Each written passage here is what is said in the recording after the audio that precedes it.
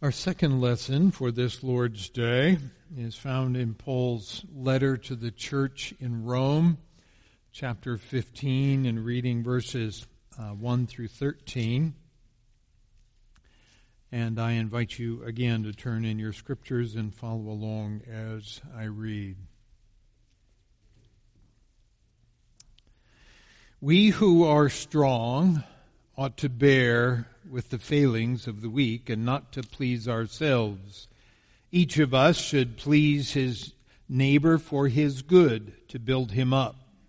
For even Christ did not please himself, but as it is written, the insults of those who insult you have fallen on me.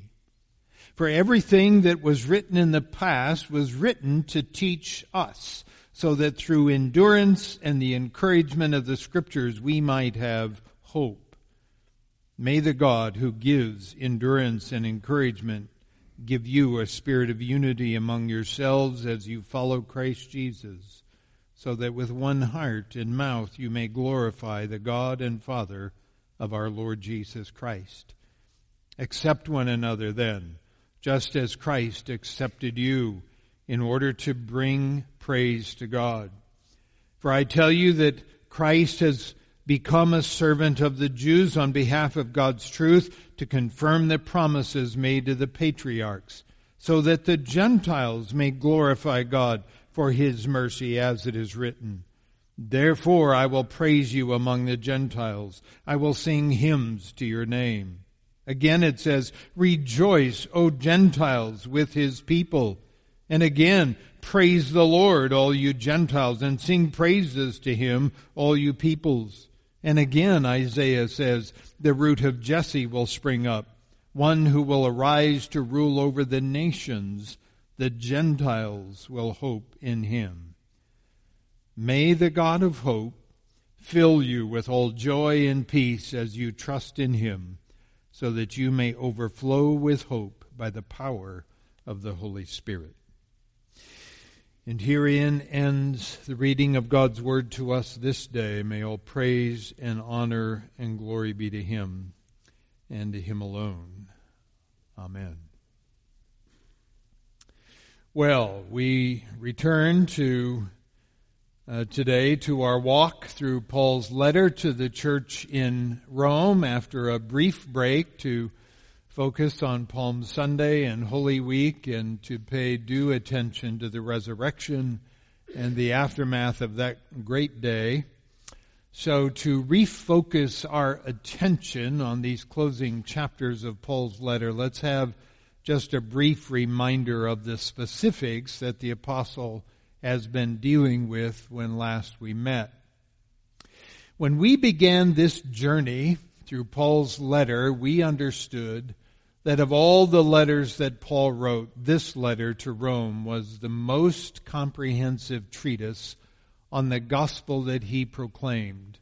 And that if one properly understands the letter to the Romans, then one has a truly solid grasp on the message of good news that is found throughout the entirety of Scripture. The message of the Bible is not meant to be a philosophy of life. It's not meant to be a literary guide that occasionally will point you in a right direction to aid us as we flounder around, hoping to decide rightly. The gospel message of Christ is a transforming word. It takes hold of us, and by it we come to faith in the risen Christ. It takes hold of us, and by it we discover that God's own Spirit has taken up residence in the true disciples of Christ and begins a sanctifying work in us that slays the old man and raises up a new man in Jesus Christ.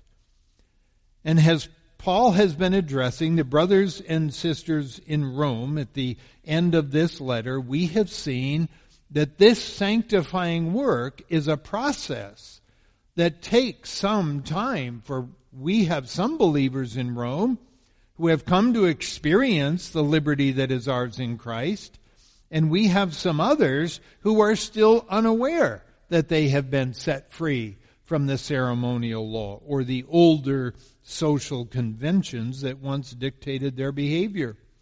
And these differences of opinion have created tension and friction within the fellowship, to the extent that Paul addresses these differences in his letter, cognizant that if they're left to fester, they will metastasize into something far more sinister and spiritually deadly. Paul knows that the human heart has the capacity to blow things all out of proportion, and that we can begin to major in the minors. We can begin to de-emphasize those things that are essential and overemphasize those things that are not, to the extent that we will destroy that which is holy. So, Paul has been focusing our attention on the critical importance of prioritizing the various issues which inevitably arise within any church. These are issues that we would specifically associate with the embodiment of the Christian life. In other words, these are issues that we personally understand as the natural outgrowth of a sanctified Christian life. In the context of the Roman Church, one of these issues centered on the consumption, or not, of meat that had once been forbidden under the ceremonial law, as well as meat that had been offered to foreign idols. Some believers there understood that Christ's atoning work rendered the ceremonial law moot, and since foreign gods were no gods at all, then one could eat any meat without any sense of guilt or shame. But other believers were convinced that while all of that might be true, it was better to be safe than sorry, so they continued to avoid those particular meats. And then there were those who thought that the only safe course of action was to avoid all meat all the time, and so they adopted a vegetarian lifestyle. Now, there wasn't anything inherently wrong with any of these approaches, so long as those who held to them did not suggest that there was something salvific in the approach that they adopted. A similar issue had to do with the observance of certain days on the calendar that had become sacred to some, but to others it was just another Tuesday. These differences were causing a certain amount of friction within the congregation, and Paul pastorally addresses these things back in chapter 14. Now, none of this was unique to Rome in the first century. In our own day, we know that there are fellowships of believers who practice, for example, a particular form of dress that sets them apart from the world, and for them that's very important. But they would be hard-pressed to find a biblical foundation for such a dramatic conclusion. That being said, there's nothing in Scripture that prohibits that. Now, if some fellow were to show up to worship some Sunday in a seersucker suit with a red bow tie and white buck shoes, we would probably know pretty quickly if the dress code there had become more than a fashion statement and in their minds was actually religious law. And this is Paul's point. When we turn any issue into a requirement for salvation or for inclusion in the body of Christ, then we have begun to depart from the gospel. So, within a particular church, you may have some disciples who believe that consuming alcohol in any form is detrimental to their Christian witness, and so they abstain. There is nothing wrong with that. But as soon as they begin to suggest that it is wrong for any Christian to consume alcohol in moderation, then they've begun to pass judgment upon a brother, and Paul is quick to correct that. He says back in chapter 14, "Who are you to pass judgment on the servant of another," meaning Christ. By the same token, within that same church, there may be a brother or sister who is at liberty where the issue of alcohol is concerned. Paul's advice to him is to not treat the abstaining brother or sister with disdain, nor should he attempt to make him stumble where this is concerned. Overall, Paul reminds the folks in Rome to treat one another with the kind of love and grace that they have received from Christ, because these issues are not of first importance in terms of the Christian faith. They're not a part of the gospel declaration. Our salvation is not dependent upon those things or any others being religiously observed. We are saved by God's grace alone, through faith alone, in Christ alone. We are not saved by our accomplishment of any kind of work.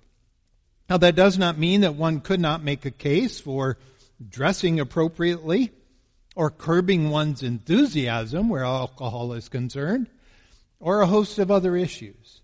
There is spiritual wisdom to be found in a wide variety of issues that frequently cause division within a church. But notice that Paul himself was at liberty where many things were involved. Many of these things were involved, such that he often sought to adopt the mannerisms and customs of the peoples to whom he went to minister. He says in his 1 Corinthian letter in chapter 9, "For though I am free from all, I have made myself a servant to all, that I might win more of them. To the Jews I became as a Jew in order to win Jews. To those under the law I became as one under the law, though not being myself under the law, that I might win those under the law. To those outside the law I became as one outside the law, not being outside the law of God, but under the law of Christ, that I might win those outside the law. To the weak I became weak, that I might win the weak. I have become all things to all people, that by all means I might save some. And I do it all for the sake of the gospel, that I may share with them in its blessings." So do you see what Paul has done? He's personally at liberty with regards to a host of things, but his greatest aim is to win people to Jesus Christ through the proclamation of the gospel. His greatest aim is not to establish his personal opinions about issues all over Asia Minor. He did not set out to establish the church of Paul of Tarsus. He set out to build up the church of Jesus Christ. So when he found himself among a population that was largely Jewish, he was respectful of the customs of the Jews so as not to offend them and immediately lose their ear. He would seek to build bridges with them, calling attention perhaps to his own Jewish upbringing or his study under the famous Rabbi Gamaliel, so that they would be open to what he had to say. And when he was among the Gentiles, he was respectful of the customs of the Gentiles so as not to immediately offend them and lose their attention. Now, that does not mean that he made sacrifices to idols. Doesn't mean that he would engage in behavior unbecoming a disciple of Jesus.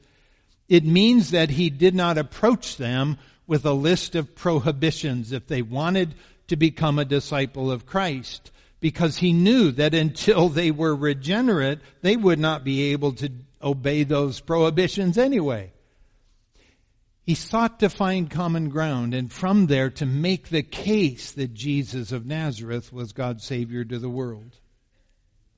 When you go home later, reread his approach to the Athenians in Acts chapter 17. We're told there that as Paul made his way around Athens, his spirit was provoked within him because of all the idols. Everywhere he turned, there was another deity that some were worshiping. But when the opportunity to preach to these non-believers presented himself, he didn't start by saying, "I just want you all to know that you're all headed for hell." He said to them, "I see that you are very religious."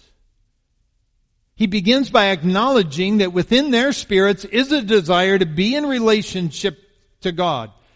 He doesn't insult them. He does not point out their massive misunderstandings and the inconsistencies of their theology. He seeks to win their ear. But then he grabs their attention by acknowledging something that he noticed in his stroll through their town. He says, "But I also saw the inscription on one of your idols, to the unknown God." Well, I'm here to tell you about him. Paul's motivation was to win people to Christ. He did that by declaring the gospel, to let them know that we have no hope in and of ourselves, that we are without justification and we stand condemned before a holy God, that there's nothing that we can do to justify ourselves before God.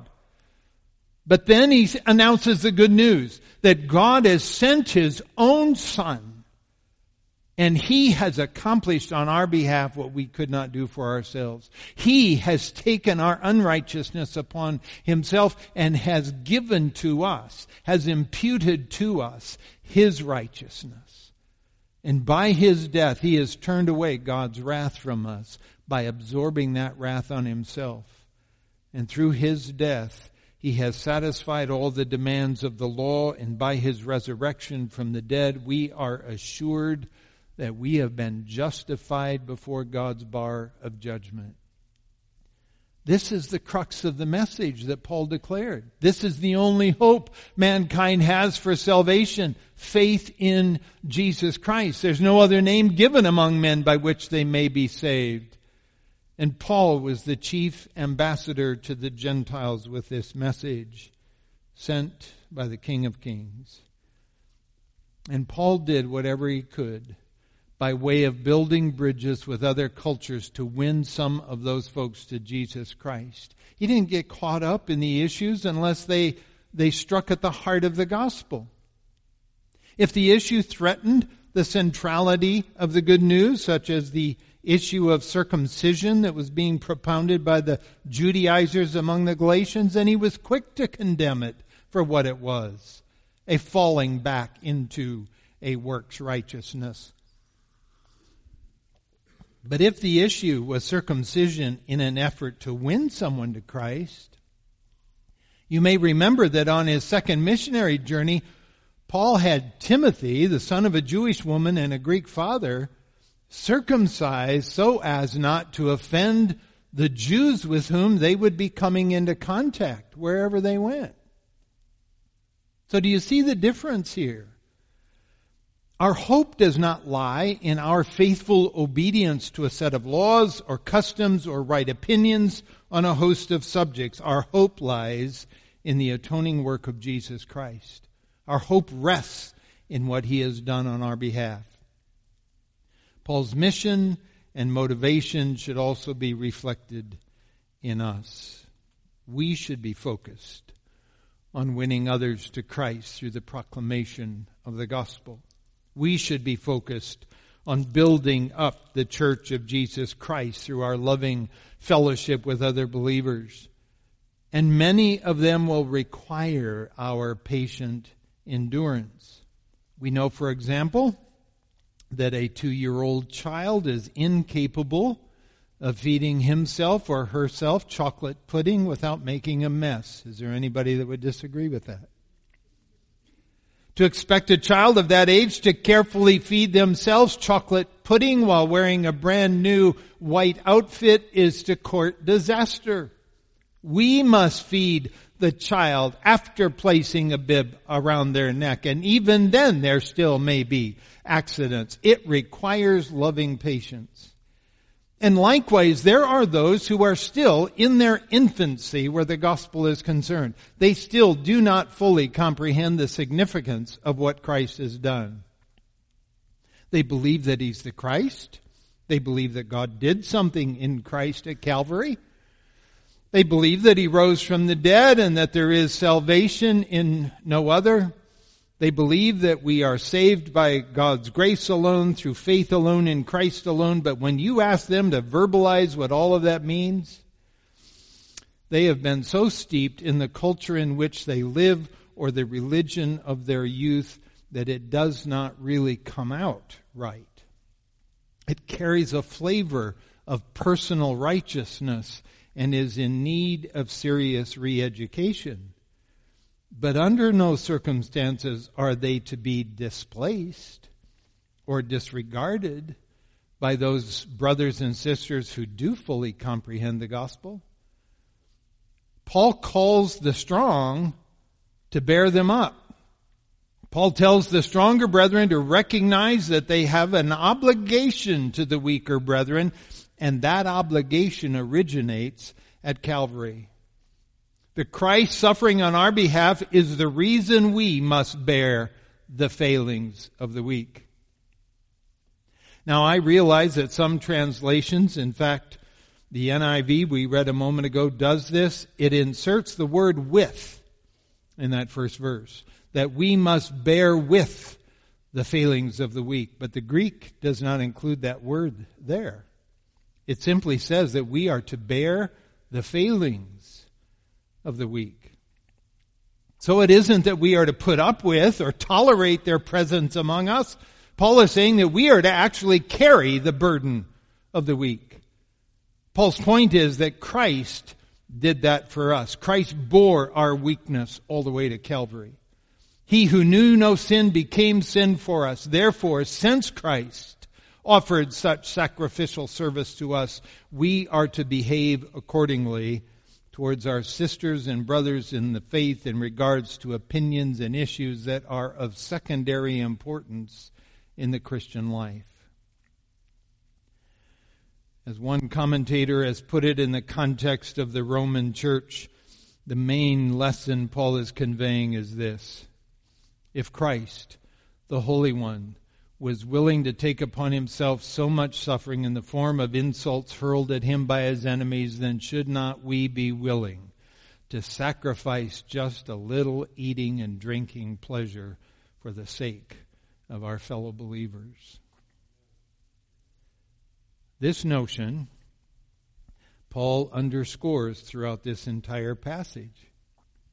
In verse 2, he calls the strong to be motivated by building up the weaker brother. In verse 3, he reminds us that Christ did not please himself. In verse 8, he calls attention to Christ becoming a servant to us. And what we find here is counsel to adopt a sacrificial attitude towards those in the body of Christ, and it is based entirely upon the one overarching message that is ours to proclaim: Christ alone is our hope. And to make this case, Paul quotes several passages of Scripture. Some of it comes from the Psalms. Some of it comes from the law. Some of it comes from the prophets. And this he does intentionally to demonstrate that the Scriptures are of one mind when it comes to Christ Jesus.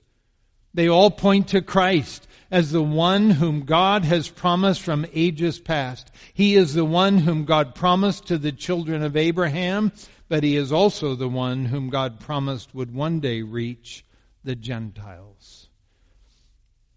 Now here is the grand plan that God has had in mind since before the foundation of the world. That God would have a people unto himself. They would not be of a particular ethnicity, but would be from every tribe and nation and tongue. But with one voice they would give glory to God. Now, why would they do that?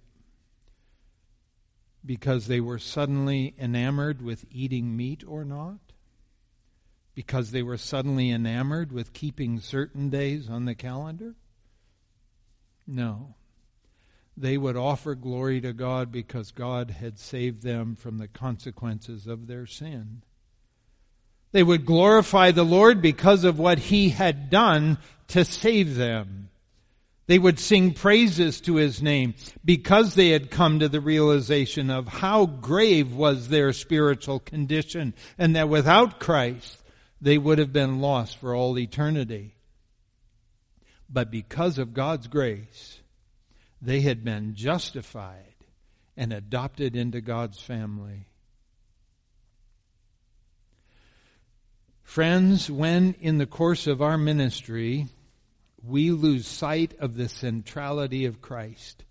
When we become preoccupied with things that are not essential to the gospel, and we elevate those things to such a position that they become far more important than the glorious good news of Christ's atoning work, then we have begun to walk away from the faith altogether.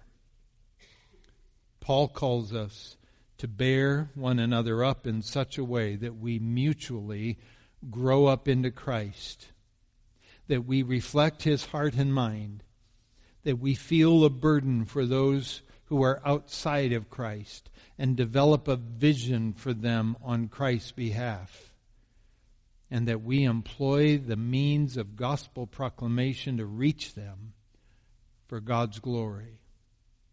Let us not fail in this. Let us not fail to patiently endure. Let us not fail to exude the gospel in this place. And let us not fail to proclaim the truth of his word always. Let me invite you to bow your heads with me that we might pray for a moment in closing today.